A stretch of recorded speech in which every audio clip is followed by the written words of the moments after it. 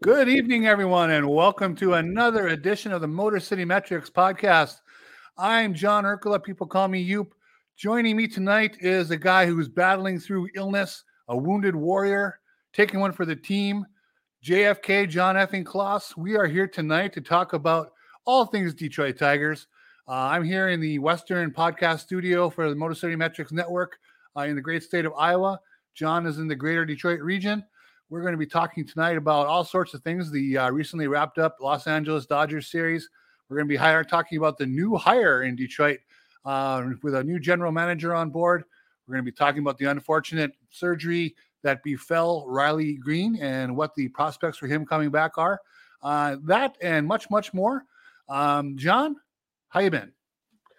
Like you said, I'm a little under the weather. I missed the show on Monday. I don't know if anyone can tell listening if I sound a little sicker, but working through it. I'm like I said, feeling better. I've been cooped up in the house this week. Been paying a lot of attention to the Tigers. We've got some news to talk about. Definitely some good stuff to talk about on the show. Very surprising as well. But yeah, excited to talk some Tigers and see what you got for us tonight, you. And before we do that, I just wanted to real quick.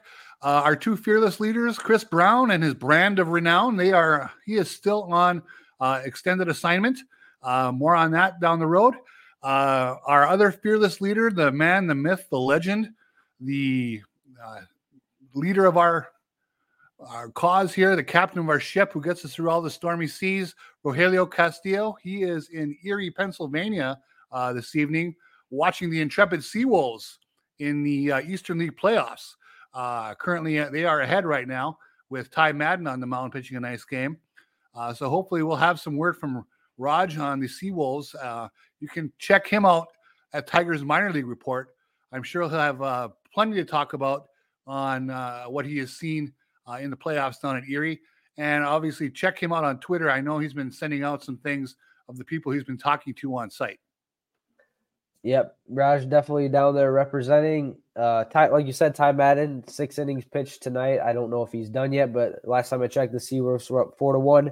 They won last night 5-0, and pretty exciting to see what they got down there as well with that young pitching. Like we said, Ty Madden, Jackson Jobe making his appearance in Erie as well. And yeah, like we got Deep to Center in the chat. We've got Deadly Ninja Beats, Harrison, Tyler. Thank you, everyone. CC Gaming. Deadly Ninja Beast says I sound like a lawyer from the 80s. I don't know what that means, if that's a good thing. I got to ask you something, Uper. Yes. I was thinking about this. Have you ever seen Family Guy? No, I don't do cartoons. Oh. So there's an episode of Family Guy where the main character, Peter, was sick. Okay. And he had this sick voice, right? Yes. And his wife was like really attracted to him because he had this sick voice. Like he made him sound a lot more attractive. Are you getting those vibes from me? Like the sick voice is like. So you're hoping you're getting to the deep and sexy part of your voice, right? Yeah. Well, unfortunately, we have a pretty male-dominated clientele here listening to our show. So I don't know if you're going to get the feedback you're looking for. We need to probably find some. I should find my daughter. She's somewhere in the house here. Maybe she could come and listen and give her opinion. Although the one time that she has seen you on air, you were wearing a tank top and she asked, "Can't he afford sleeves?" Wow. So, wow. I'm kidding. Hey, Blood Ray in the chat approves of it. I don't know. It's just something. No, you're sounding fine, John. Actually, and you do sound a little deeper. There's no question about that. There we go. That's what I was. When you start doing your voiceover work, for radio and television and so on, we'll have to make sure you're always sick. Oh, get you a cold all the time.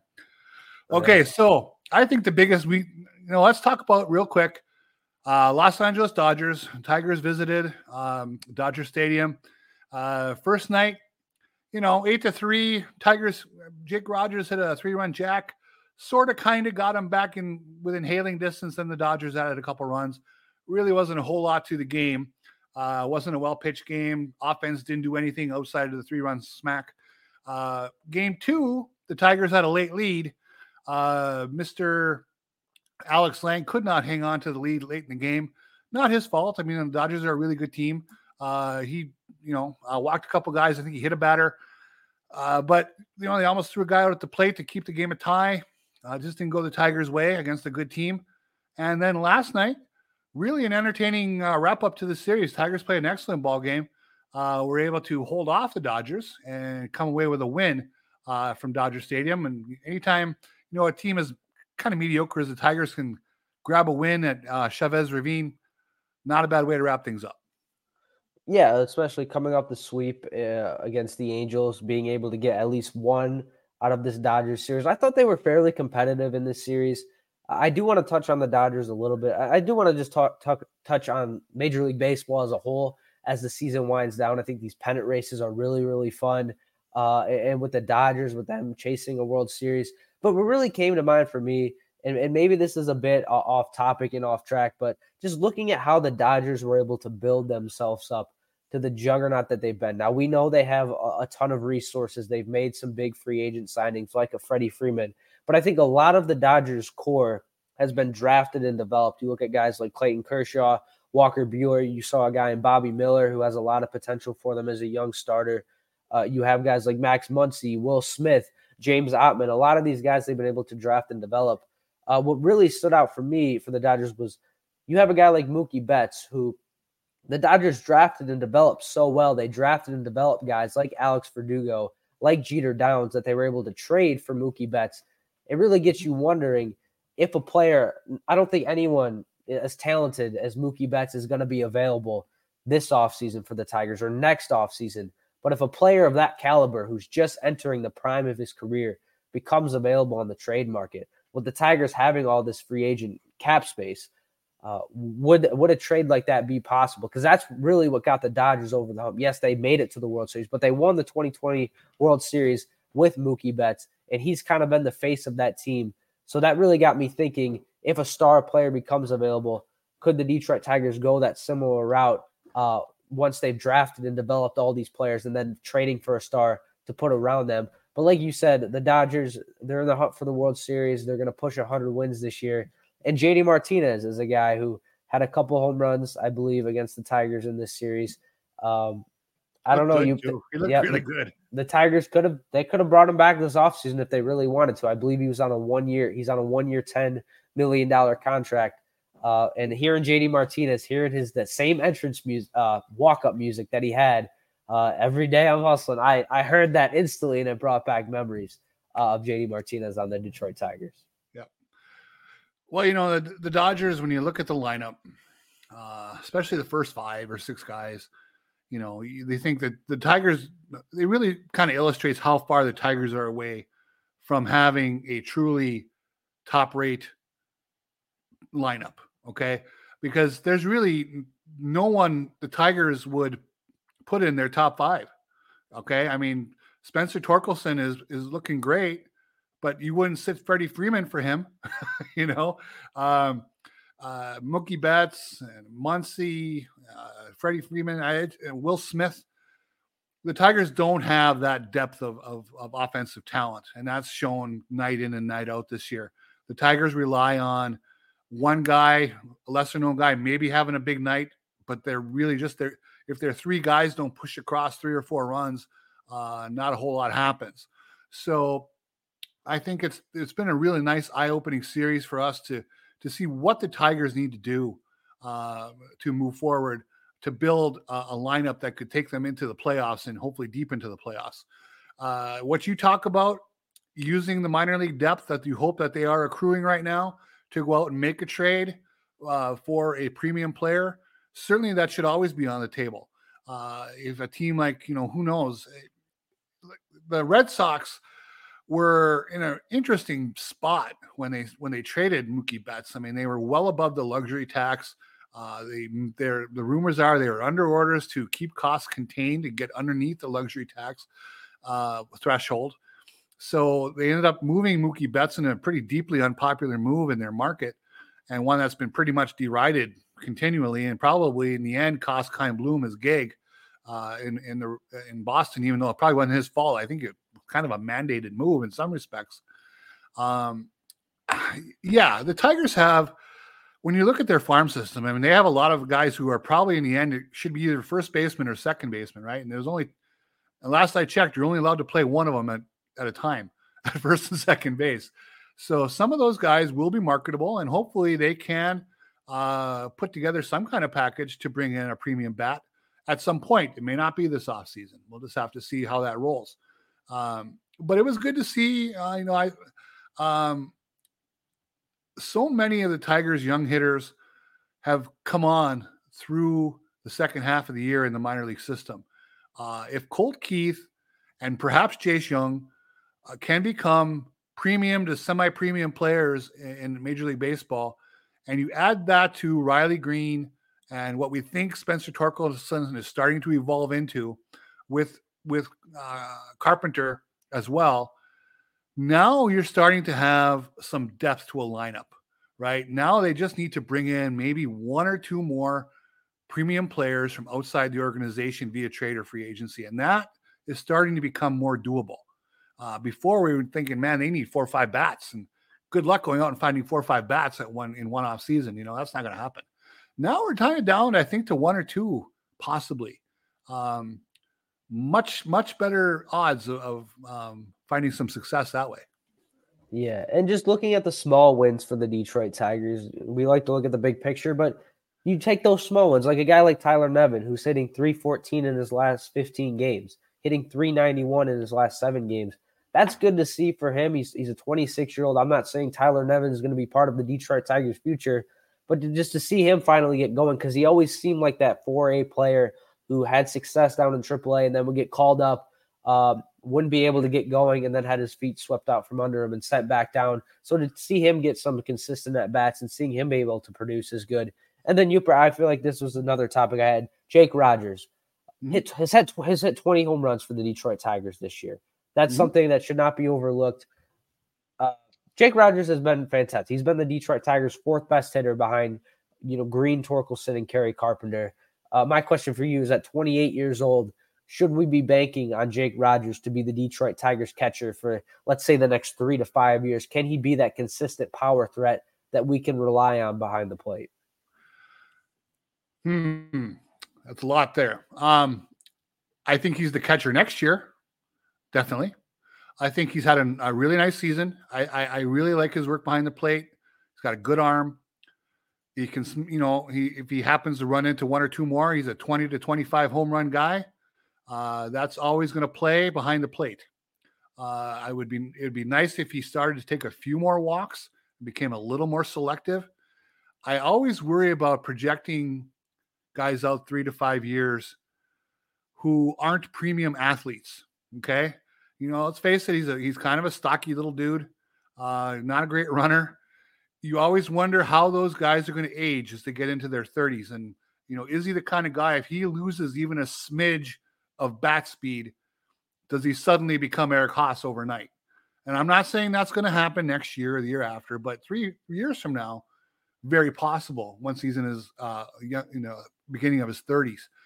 So I think definitely they should be looking to upgrade at every position possible. If they can find someone better that they can afford than Jake Rogers, then fine. But I think right now, I think a team that is competing could get by with Jake Rogers and benefit from having Jake Rogers, because he's a good defensive catcher with some power. And there's never anything wrong with that. Yeah, I mean, in terms of 20 home runs for a Detroit Tigers catcher, that hasn't happened. I believe he's the first Detroit Tigers. I'm fairly certain he is the first Detroit Tigers catcher to hit 20 home runs in a season this century. I don't think it's happened since the early 90s, late 80s, if I'm not mistaken. That could be right. I think Pudge only had 19. I think Avila hit 19. Mm-hmm. Haas had 22, but I think only 12 were as a catcher in 2020. Yeah, you got to split hairs. That was a debate. Haas had his big year, and that was cool.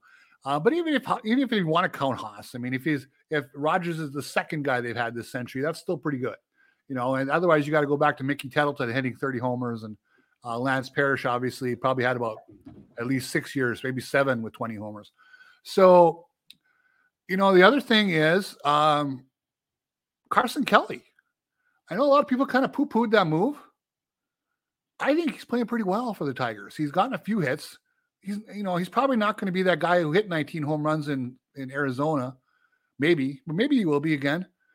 But I really like the defense. I think he plays well. I think I've been really impressed. He's made some plays where he has popped up from behind the plate, made some really decisive, authoritative plays to get a ball before it went foul, and made a great play last night in that Dodgers game when he got Jason Hayward in a big spot with runners on first and third. I think Carson Kelly is a decent catcher. Now, he's going to be arbitration eligible. He probably end up making more than Jake Rogers next year. I don't know if they want to do that with their salary structure, but that's a discussion for another day. But I think as a player, if he's your second catcher, that's a pretty good second catcher. And of course, they have Dylan Dingler coming through the system too. But you just mentioned a while ago, trades are going to happen as well. So is Dylan Dingler someone who's marketable for that premium player you're talking about as part of a package? Who knows? So I think from a catching standpoint, though, with Rogers, potentially Kelly, Dingler circulating through the system, not the worst of the positions in the Tigers organization. Yes, but I mean, if your catcher's your fourth best hitter, I don't know if that's a positive thing, but I think Jake Rogers definitely been a huge positive. Like you said, Carson Kelly, 29 years old. We don't know his future with the Detroit Tigers. He's hitting 179 as a Tiger. You can be very encouraged by his defense. Dylan Dingler's a guy who's been in the minors for a couple years now. I don't know if he's necessarily a major league ready bat. So it'll be interesting to see there with the Detroit Tigers catching situation. It's still a defensive dominated position, right? Mm-hmm. You still need a guy with a good arm. You still need someone who's going to block things behind the plate, who can work with the pitchers, have that cerebral work with the pitchers, and then if they can add anything behind the plate, batting, that's great. So Rogers, his calling card is going to be knocking a few homers. Carson Kelly draws some walks in his career, has hit a few homers as well, but he does draw walks. Those are valuable. They don't need to hit 280, right? If the Tigers need anybody who could hit 280 right now, but the catchers don't have to hit 280. They don't even have to hit 250. If they can, hit their weight, add a few home runs, but really dominate behind the plate and do a good job, and that's really what you ask for. Yeah, and we will get to the Tigers GM in a little bit in the show. We've got a lot to go over on this show, and another topic we had, which kind of goes hand in hand with the catcher, I think, is the bullpen. Because you brought up a topic, you wanted to talk about Will Vest in specific, which was a little surprising to me. Now, Will Vest, I remember spring training looked awful, didn't make the team out of spring training. I think he struggled in Toledo as well, but has gotten called up and has been really good for the Tigers. And we've had this debate all season, especially heading up to the trade deadline, about if the Tigers should trade these relievers, if they should trade Alex Lange, if they should trade Jason Foley. But now I feel like things have kind of turned a little bit. We're talking about the Tigers contending in 2024. We're talking about them wanting to add in free agency and potentially being able to win the division. So with that being said, these relievers that we talked about being traded, like Alex Lange and Jason Foley, a guy like Will Vest, Tyler Holton, do you think these players will be on the Detroit Tigers team in 2024? And just how confident would you be in that bullpen in 2024 for the Detroit Tigers? Well, starting with Vest, I saw him when he came back from injury this last time, about 6 weeks ago, whatever it was. He was here in Des Moines with the Mud Hens, and he got crushed. He looked bad. And then all of a sudden they called him up. It's like, oh my God, you gotta be kidding me. And then he didn't look that great in his first outing or two with the Tigers. But since then, he has really changed. I mean, his fastball is up around 96, 97. He's getting some good swing and miss and some ground balls. He is playing his way here at the end into another shot next year. So I just wanted to kind of acknowledge that he's been pretty useful for the last couple of weeks when they needed him.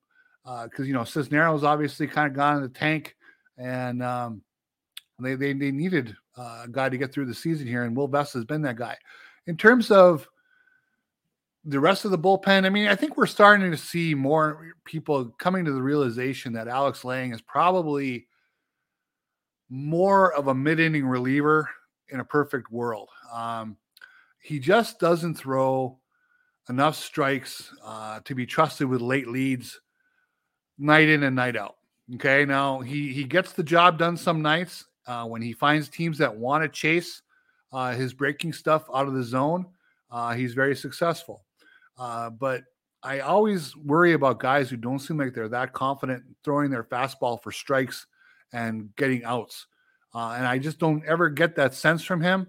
We've had so many outings that we've seen where he'll throw 22 pitches and maybe 6 or 7 of them were in the strike zone. Even on some of the nights when he got out of the inning.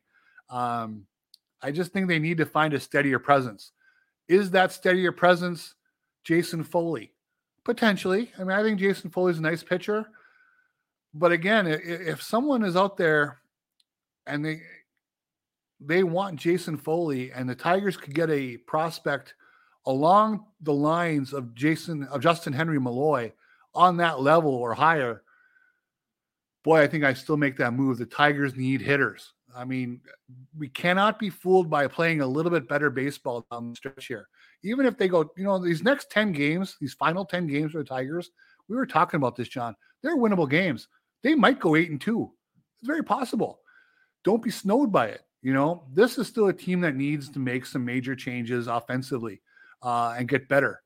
So if they can find more options, more bats for some of these relief pitchers, I would do that in a heartbeat and then bet on my coaching staff to build another bullpen like they've built this one out of somewhat spare parts, like the Ty Holtons of the world.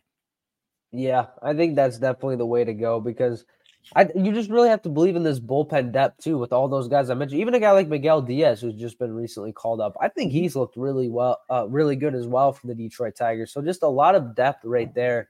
And like you said, they've been able to find these guys.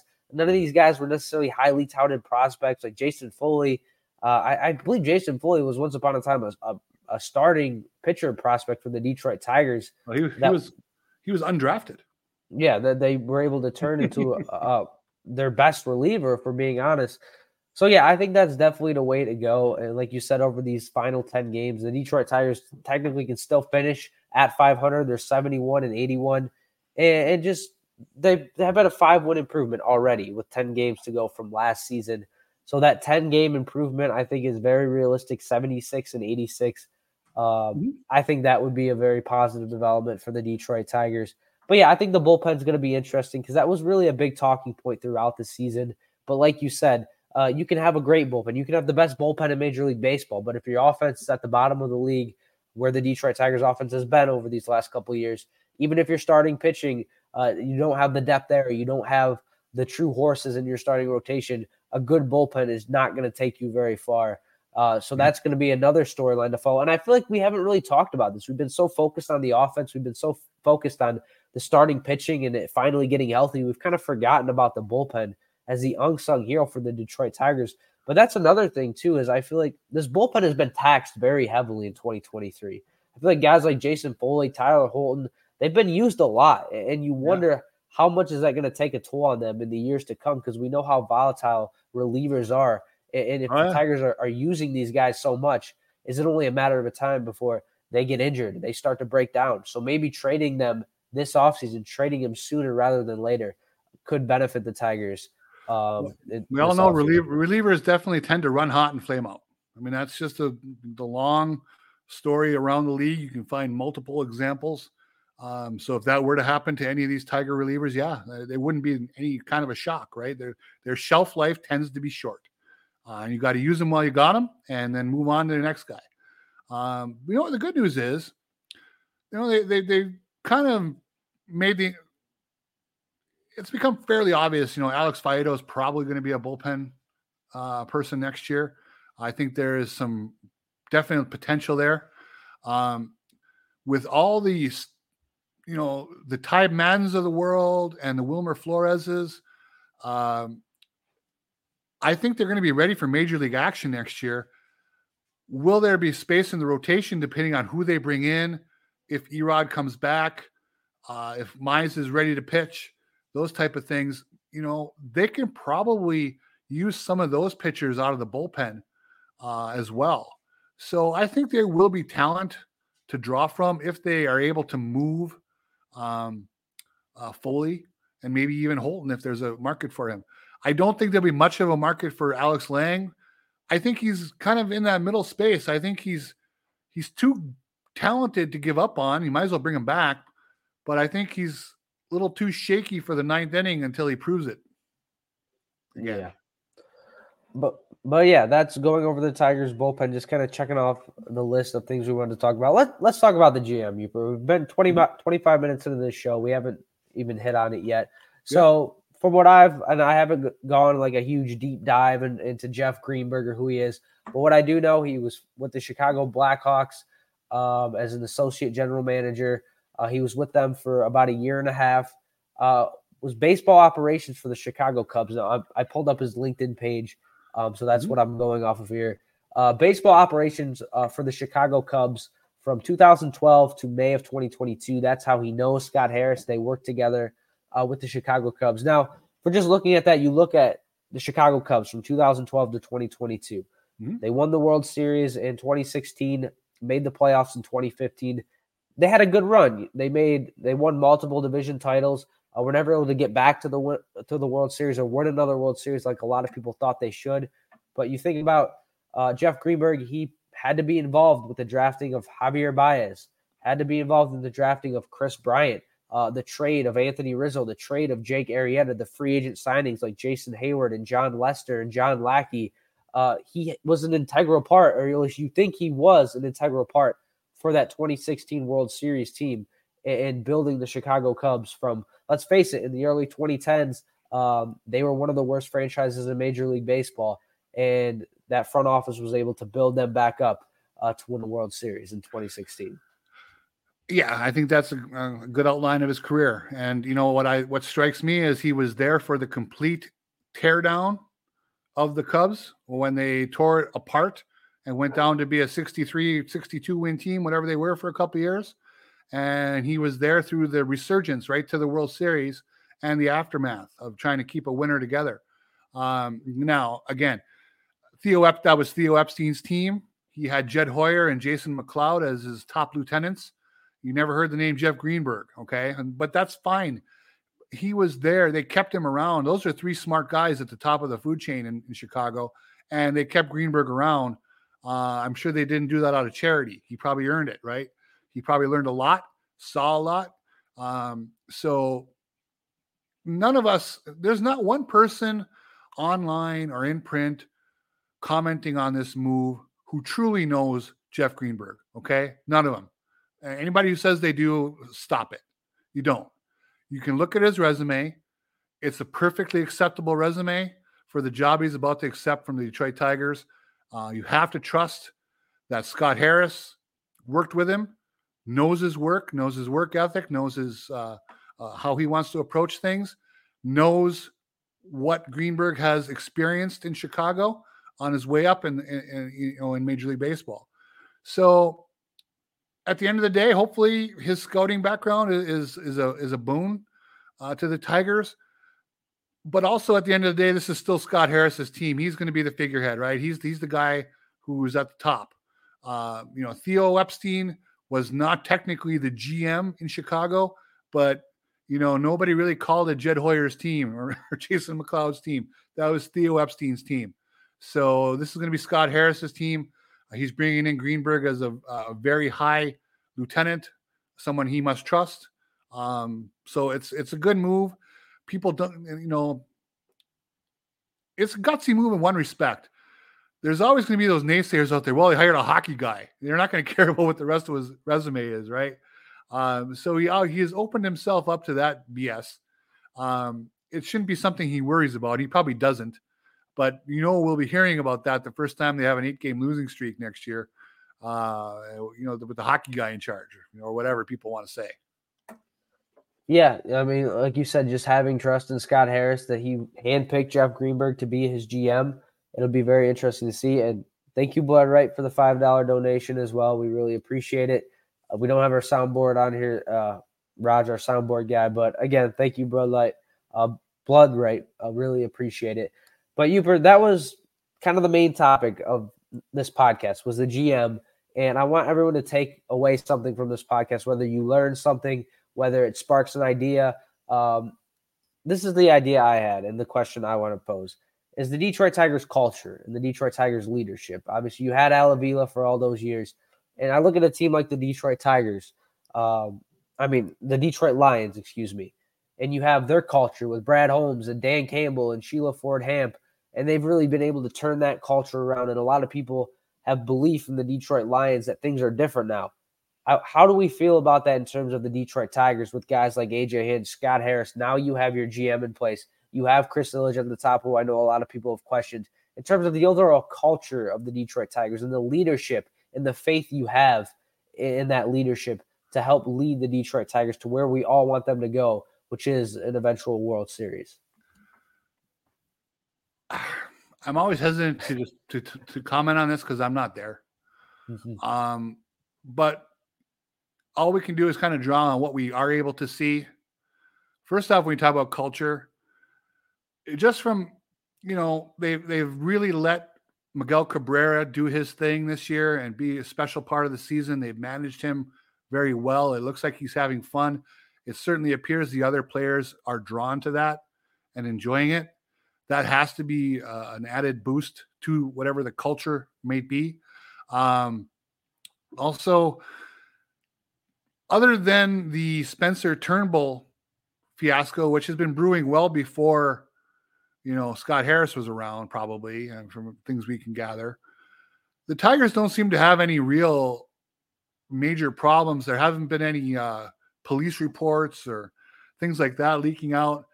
So I think they have, they've taken care to get a fairly good bunch of guys in there. We've heard things from Spencer Torkelson and a few other players about how much this group really roots for and enjoys each other.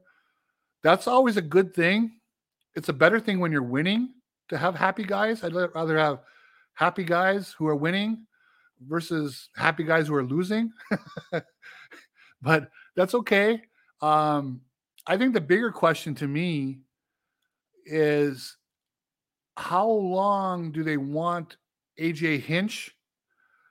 How long does he want to stay? Is he going to look for somewhere where he can go win immediately? Or is he in for the long haul until he sees this through? Same question for Chris Fetter. I mean, I know everybody loves Chris Fetter, and he has done good work. I don't think there's any way to say anything else. But he's been a college guy in the past, and in the back of my mind, I always wonder when some big program is going to come calling for him to go be, because a lot of pitching coaches become head coaches in college. That happens, I always wonder when that's going to happen. And I think then once those guys go, then you're building a new culture because you got new guys at the top, in top of the clubhouse. Yeah, I think, because remember, Ron Gardenhire was here, and I think we all kind of knew he wasn't the guy that was going to lead the Detroit Tigers to their next caretaker. Next playoff appearance. He was kind of just there to guide these young players. And then you bring in a guy like AJ Hinch. I think I'm on the boat of I want AJ Hinch, or I think AJ Hinch will be on this team, will be managing this team when the Detroit Tigers are back in the playoffs, which could be as early as next year. I think he's the right guy to lead this team. I think he's been through a lot of adversity. Obviously, going through last year, how tough that would have been with all the criticism this team took and just how bad it got last year. I mean, it was rough. I don't think you guys – some people remember where they were at a year ago, but it was just very, very hard. And then you fire your general manager. It felt like the world was kind of crumbling down a little bit for the Detroit Tigers, and AJ Hinch was there day in and day out. And I think he's done a really good job with this team. Even in his first year in 2021, that team exceeded a lot of expectations under AJ Hinch as well. But, yeah, I think Scott Harris – I see a comment from old BK about when I made the comparison between Brad Holmes and Dan Campbell, their transparency with Lions fans. I think that could be a gripe you could have with this Detroit Tigers front office. They don't really seem like they're too connected with the fans. They kind of seem like they're off to the side. You want to have that connection with the fans in the front office. You want to be able to believe in these guys. Like Brad Holmes, he's a character. Like Lions fans are able to believe in him and get behind him. I feel like with Scott Harris, he's kind of – it doesn't feel like he's the smartest guy in the room, but we really don't see him talking to media. He really hasn't built that connection with the fans that you want. Like a guy like Dave Dombrowski. I mean, fans love Dave Dombrowski. I mean, there's not even Tigers fans, just Detroit sports fans who had so much respect for him because of the passion that he had. making those big trades and making those big free agent signings. Now, a lot of that did go through Mike Ilitch, obviously, but just having that connection between the front office and the fans, I think, is very important. And I think it's something I'd like to see the Detroit Tigers front office be able to develop to where we can invest in these guys, invest in our manager, invest in our GM and Scott Harris. And that's the one gripe you could potentially have. But at the end of the day, if they're putting a winning product on the field, how much of that is really going to matter? Yeah, if they win, then he's just the buttoned up genius, right? He's the business-like guy who keeps to himself but builds a winner. If they lose, then he's the arrogant, aloof jackass who they need to run out of town. I mean, that's the nature of the job. It's a results-oriented thing. We'll know more in a couple of years. It's too early to say one way or another how that's going to work out. Now, our friend of our show, David Lorela, fellow Youper, writer for Fangraphs, great guy. He just mused one day earlier this week that AJ Hinch would probably make a pretty good candidate to be the GM in Boston with that opening up. Hinch has been a GM before. He's a respected guy. That could be just David thinking out loud. I don't know if he has any whispers he lives in Boston. I don't know if he's gotten any real whispers of that. You have to ask David, but I'm just saying, Hinch is a respected guy. Federer's a respected guy. It would be not a great shock if somebody somewhere wanted to talk to either of them for a gig. I mean, that's just how things go. So we'll just have to see. Yeah, and that's basically what I got for Jeff Greenberg as the Tigers' new GM. We're just going to have to wait and see. I mean, I'm not going to sit here and predict what he's going to be doing or what he's going to be addressing. I mean, we all know what the Tigers need to address. We're watching the games. We analyze this team very heavily. We know what the Detroit Tigers need to do to improve to win in 2024. We hope Jeff Greenberg is that guy. The only other thing I can add is he's young, and I think that matters. I mean, no offense to old people, but you want these young guys who I shouldn't have said that. Wow, John. I'm sorry. But you want these young guys who are familiar with this technology and these analytics that everybody uses to analyze these players. That's where the league is going. If we're being knife honest. in the heart for me, John. Knife in the heart. It wasn't at you. I'm just old, put out the pasture. By the new young guns, the people working their way up. I know. Tell me about it. I'm sorry. That's all right. I'm just kidding you. Okay. Hey, let's talk about real quick Riley Green. Okay. Because you're right. We're getting deep into the show, and we've had a lot of topics. We have. I mean, there's a lot of cool things going on this week. Well, not cool, but I mean, stuff to talk about. Riley Green, the man of mystery there for many, many days. We didn't know what was going on with his elbow. They finally went into an exploratory, well, at least it sounded exploratory the day before because they weren't telling us what it was. They went in and ended up doing a Tommy John surgery, replacing the UCL on his non-throwing elbow, which is a big part of what this is going to end up being. Personally, I think it's great that they got it wrapped up here in September. Last year, Bryce Harper, also ended up needing Tommy John surgery. He played through the playoffs and through the fall, ended up getting his Tommy John surgery. I believe it was the last day of November of last year. And he ended up breaking a record. He was back on the field in 160 days, which is the fastest any position player has ever recovered and returned from Tommy John surgery. So he made it back in May, but for the first 2 months, he hit 5 home runs for the Phillies. He still was getting on base, but he had no power. Okay, the power wasn't there. It has come back now in August and September. He's hitting great, but for at least 2 months there, he did very little power-wise. So Riley Green, this surgery now is about 9 weeks prior to when Harper had his. And I don't think I think it's very unfair to expect Riley Green to match the aggressive pace Bryce Harper set in getting back, 160 days. I think it's more along the lines people average around 180 to 190 days to get back. That still gets Riley Green back toward the end of spring training, early part of the season. And I would still expect there's probably going to be a little bit of time where his power is waning a little bit until he gets a lot of strength back in his arm. Yeah, I mean, Riley Green wasn't necessarily a big power guy to begin with this season.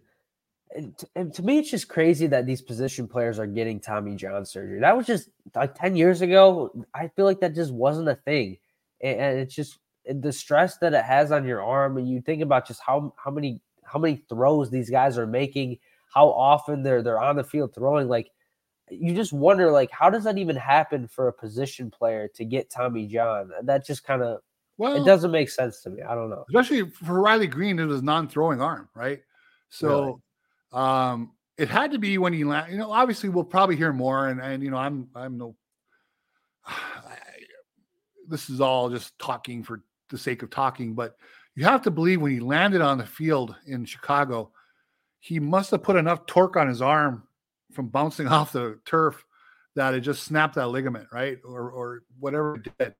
I think a lot of position players who get Tommy John surgery when it's their throwing arm, people kind of forget a lot of guys probably grew up as pitchers. I mean, there's probably a lot of, wear and tear on those ligaments as they were coming up through high school, college, and so on. And then eventually at some point they became hitters and they snapped their ACL or their UCL just doing normal throwing that position players do. But they were probably pitching quite a bit prior to that. Some of them, not all. So for Riley Green's sake, though, it sounds like that they can get him back for opening day. I think that his power, I think it is, though, important that, he develops into a power source for them. He hit 11 home runs this year. He was starting to get some extra base power. If that's waning a little at the beginning, that's okay, as long as you can kind of grow back into it. But they still need that guy, that extra base power to develop there. People are a little worried about his injury-prone nature. I don't know if that's really the case. I mean, he had, the busted foot from the foul ball, the broken leg, whatever that was off of a foul ball, and there's nothing you can do about that. The stress fracture in his leg this year, that's a little interesting what that develops into. But let's face it, if he gets himself back in shape, these injuries, if he just goes a couple of years without anything major, then people kind of forget about what he went through. I think the timing of this works out very well, though, that they potentially have him back for opening day. Yeah, and I guess my 2 cents would be Riley Green is going to miss some of spring training. You can't expect him to get off to a hot start with him coming back from this injury. My thing is, you look at, again, the Detroit Lions, with all the injuries they've had over this last week, people are still banking on them to win the NFC North. Well, I know you're a Packers guy, but that's a conversation for another day. But at the end of the day, if you truly want to be able to contend, you have to have depth. You have to have that depth to where if your star player goes out, if Riley Green's out for a couple months, if Kerry Carpenter's out for a couple months, if Spencer Torkelson's out, you have to have that depth. You have to have those offensive guys that can step up. The Tigers didn't have that this year. We saw that, obviously, with Riley Green missing a lot of time, Kerry Carpenter missing an extended period of time. The Tigers didn't really have that depth. Now, they've been able to be a respectable team. They've been able to hang around, but not so much as to be able to make the playoffs. You hope next year they're going to have more of that depth. You're going to hope that guys like Akil Baddoo, Parker Meadows, I don't know what's going to happen with Austin Meadows, any free agents you bring in, any trade chips that you bring in, you need to have that depth. So that's my 2 cents is, yeah, Riley Green is going to be injured, but guess what? You're always going to have injuries. Spencer Torkelson may miss an extended period of time next year. Kerry Carpenter could miss an extended period of time next year. You'll have these starting pitchers and these relievers that'll go down with injury. You have to have that sustainable depth, which I think the Detroit Tigers are definitely building, but will it be enough for them to truly compete for a division title in 2024? It all comes down to the top of the roster, right? I talk a lot about getting 2% better at the bottom of the roster. Every time you make a move, try to find a guy who's just a little bit better than the one you had, and that's a perfectly fine way to build the bottom of your roster. But I think we're at the point now where the Tigers could very easily field spots like 12 through 26 on the everyday roster they can fill that with perfectly acceptable guys. It's right now those top 12 guys on your roster. That's where they're short. Okay. I mean, they have Torkelson and Green and Carpenter. There's 3. Skubal, 4. Then, then you're kind of a wish sandwich on a lot of guys.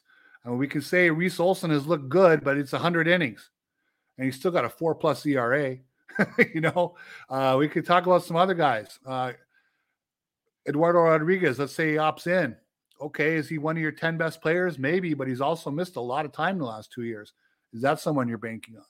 So I think what it comes down to this offseason is they need to find that premium talent, whether it's from Japan, which is supposedly one of the best years of Japanese and Korean talent coming to the United States. If there's a year for the Tigers to dust off the checkbook and get into that market for the first time, really, this might be it, because supposedly there are some really good players. But they need to add premium talent at the top of the roster. That's where they're deficient. The Dodgers series, as we mentioned, is a very good illustration where the Dodgers can go, you can just name after name after name after name. The Tigers cannot. They can't match that firepower at the top of the roster. The bottom of the roster, no problem. I think there's fine. 12 through 26, we can roll with several guys. Andy Ibanez, if he's your 26th man, great. But they need a better 4th, 5th, 6th, 7th guy.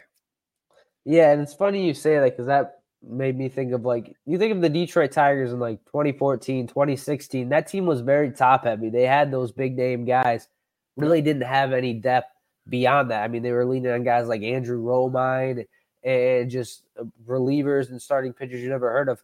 But they had that elite talent like you're talking about, and that's definitely what the Detroit Tigers are missing.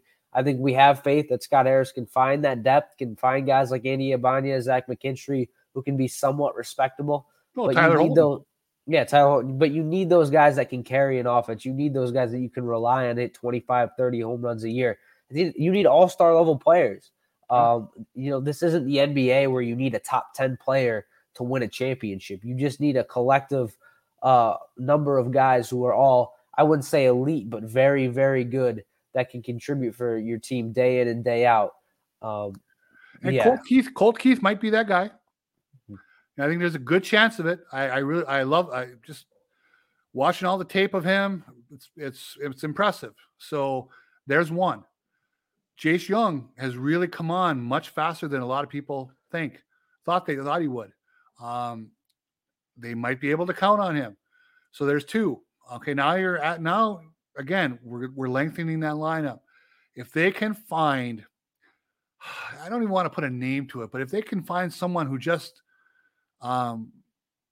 produces that, like let's say a George Springer in his prime, okay, that type of player who's not a top 10 player in the league, but might be a top 20 player in the league, that kind of guy added into the Tigers lineup, that would be a godsend for what this offense lacks, and get them out of scoring 3.5 runs a game up to scoring 4.5 runs a game, which would at least be competitive. Yeah, and me and you were promised we weren't going to get into free agency talk because I feel like we always go down that road. So that's a conversation for another day. As I'm looking in the chat. Only other thing I want to address, because I've seen it come up in the chat multiple times. People are talking about Javi Baez. Listen, Javi Baez is not going anywhere. I want to end this right now. Javi Baez will be on this team next year, okay? The Detroit Tigers are not trading Javier Baez. He doesn't have much value, if any value as a player. I don't think there's any teams that want to take on Javier Baez's contract. So I think we should all just leave that alone. He's going to be the starting shortstop this year. He can still contribute to this team defensively, and maybe there's a little magic left in his bat. Maybe there's not. But I think Javi Baez is not holding this Detroit Tigers team back from being a playoff team. So I think that conversation, I think it's just beating a dead horse at this point. Well, it all depends, of course, on does he have any inclination to make a change in his career at this point in his career? Will he accept some coaching and just watched enough tape to see the obvious that he has to find a way to stop swinging at everything low and away. It kills him. We all know it kills him. He knows it kills him. The announcers, the opposition knows it kills him. He can't stop. It's probably not going to change. Is he going to come back? Obviously, most people think he'd be crazy not to, right? I mean, no one's going to give him that money. The only way he would leave would be if he feels he has enough money and there's somewhere he wants to go and there's someone that will take him and he'll forego the cash. But name me the list of players who've really done that. There ain't one, okay? He's going to take the money. He should take the money. The Tigers signed him to that deal. That's the risk they took, not Javi Baez's fault, okay? So he's going to get the money. He still plays decent defense. Yeah, unless they trade him and pay, over half his salary like they did with Prince Fielder once upon a time, he's back next year. And it's probably not a huge conversation to have. Other than perhaps if you squint real hard at Ryan Kreidler, they don't really have a shortstop to take over for him anyway. And that's something they can continue working on. Yeah, I'm just at the point, Uper. I'm just tired of talking about it. Like, he's not getting traded. He's not holding this team back from going anywhere. Like, they can still win the division in 2024 with Javier Baez as your starting shortstop. Like, people act like he's like the worst thing that's happened to the Detroit Tigers in the last 20 years. It's like, you're right. I mean, he's still been a positive WAR player, I think, overall, if you believe in WAR, right? So every team wins, and there's probably a couple of weak players on the roster, okay, even in your lineup. So it's a sunk cost. He's going to be there. He's not retiring either. So, yeah, it's unless they shock us and make a move, or he makes a move, it's probably not worth a whole lot of talk because he will be there. Yeah, but I just saw that in the chat. I just wanted to address it. All right, Uper. So going about an hour, the only other topic I wanted to talk about was just a look around MLB, because at the end of the day, we're all baseball fans. With the Tigers not being in the pennant race, I think this is a really exciting year. A lot of good races to watch down the stretch. The Minnesota Twins, there's a good chance. I wouldn't say a good chance, but there's a decent chance that they can win the division tonight. The elimination number for the Guardians and the Detroit Tigers is 1. Now, the Detroit Tigers are a half game behind the Guardians for second place. Yep. That would be, that's something. At least if you finish second in the division, people were talking about the Tigers being the worst team in this division heading into 2023. So for them to finish second, now, is it more on the Detroit Tigers exceeding expectations, or is it about those other teams kind of crapping the bed in 2023? That's a conversation you can have. But just the thought of the Detroit Tigers finishing in second place is a little wild to me. I don't know. It would be fun. I don't put much more into it than that. It would be very fun. The Tigers, and for what it's worth, they've played well enough to earn it, right? And we talked about their record going into tonight is 32-31 since the All-Star break.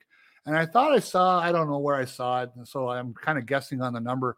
But since June 1, there's something like 43-41 or something like that. So it hasn't been a fluke. They've done this for a long time now, for a couple of months, where they're playing at least around 500 baseball. Is that some improvement over what we've seen in the past? Sure.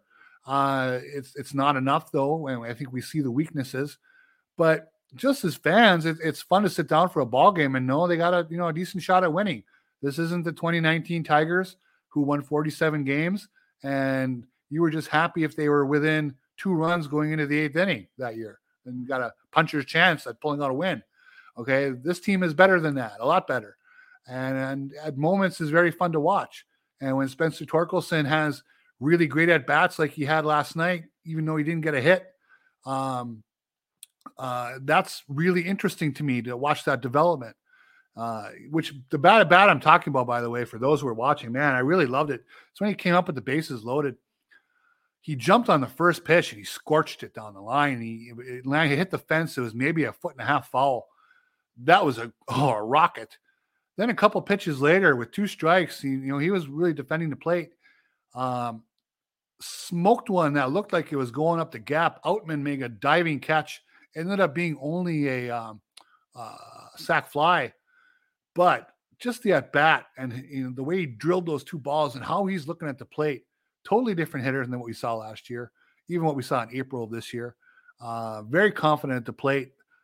With 2 strikes, he's not a dead duck anymore. He can fight and battle and get through at bats and get something productive. So that's, if they finish second, I'll be happy. I'm infinitely more happy to see Kerry Carpenter become a ball player and Spencer Torkelson take the steps he's taken. Yeah, and just some in-depth numbers for the Tigers, you could say their run differential is still minus 100. Which I don't know how much you want to believe in that, but I think there's definitely something to take away from that. And then the record at home, 32-43. Uper, they actually have a winning record on the road. They're 39-38 on the road this year. That's interesting. But my thought on that is it's something you can't count on. It's just kind of it just is what it is. It's kind of a fluky thing, but who knows? I don't know what else you could attribute it to. Yeah, but to end the podcast, just a look around Major League Baseball. I just want to get your thoughts on what you're watching for over these last final weeks, what you're going to be paying attention to, what teams do you think are going to be interesting to watch, what races are going to be interesting to watch in the AL. I mean, you've got teams like Toronto, Seattle, and Texas who are all battling for wild card spots. Yep. In the NL, you've got the Cubs who are in a little bit of a free fall right now. You've got the Marlins and the Reds, 2 young teams pushing for a wild card spot as well. What are you looking forward to seeing over these last couple of weeks of the Major League Baseball season? I want to watch some of the young teams and what they do. Baltimore especially, built around a lot of young, talented guys, some of whom have been pushed through the system and brought up to the major leagues. And I'm wondering if Scott Harris will take note of that. He hasn't this year with Colt Keith and Justin Henry Malloy, but next year, is that something that they see as the trend in baseball worth copying? Similar to the Reds. Do the Reds sneak into the playoffs? They're a game back of the wild card right now. They have 10 games to go. Again, built with so many young, talented players, one of whom's on the IL and Matt McClain, but Ellie De La Cruz, Encarnacion Strands, Spencer Steer, and others. You can win with young, talented players. So I would love to see Baltimore go the distance, other than the fact that in the preseason, in the exhibition season, I had Rays versus Braves in the World Series. I've been a longtime Braves fan. They've hung in there. The Rays have hung in there, even with this whole unfortunate Wander Franco scandal and losing Shane McClanahan. But they still have the bullpen. They still have some bats. I would love to see the Rays and Baltimore get into a playoff series and duke it out. I think that would be a tremendous series. And then I'm also watching the Braves. I love Ronald Acuna, probably my favorite non-Tiger in baseball. Although Corbin Carroll's getting to be someone who's close. But Ronald Acuna is so fun to watch. I'd love to see him lead that team to the World Series. They won the World Series a couple years ago when he was injured. So it'd be kind of cool to see him get his moment leading a club all the way. Yeah, the Braves, I think, have to be the odds-on favorite. I look at a team like the Phillies, just them having Dave Dombrowski. I really love the way they built that team. That offense is really fun to watch. And I think they're really underrated. They flew under the radar last year and were able to make a run to the World Series. And then if you look at the AL, I mean, the Houston Astros with Justin Verlander, I'm always going to root for them. And then Minnesota, I mean, it'll be interesting to see what they can do. They're going to have home field advantage in the first round of the wild card series. That'll be fun to watch as well. But hopefully it'll be a very interesting pennant race, a very interesting playoff year for Major League Baseball. But yeah, we'll have Tigers baseball over the next couple weeks. We're closing in on 50 episodes, which is crazy. I think it may line up where the 50th episode could potentially be kind of a recap of the year. Perfect. Which it could line up pretty well. But I want to thank everybody for listening, for joining us here in the YouTube chat. Thank you for all the great comments and debates we have in the chat. If you guys would subscribe to Motor City Metrics on YouTube, if you guys want to follow us on Twitter or X, that would be very appreciated as well. But Uper, Any other questions, comments, concerns before we head out of here? No, I'm just fun show tonight. Yeah, I want to thank everybody too, especially a couple of folks who donated some cash to us. We really appreciate that. We put it to good use. It's not just going and buying John his Dates beer this weekend. So, otherwise, hey, it's 4 games with the Oakland A's this week. Let's see what they can do. If they can walk out of there winning 3 out of 4 and just end the season on a good note for what that's all worth, it would be a lot of fun. Yep. But for me, Uper, Raj, and Chris, thank you guys so much for joining us, and take care, everybody. Good night.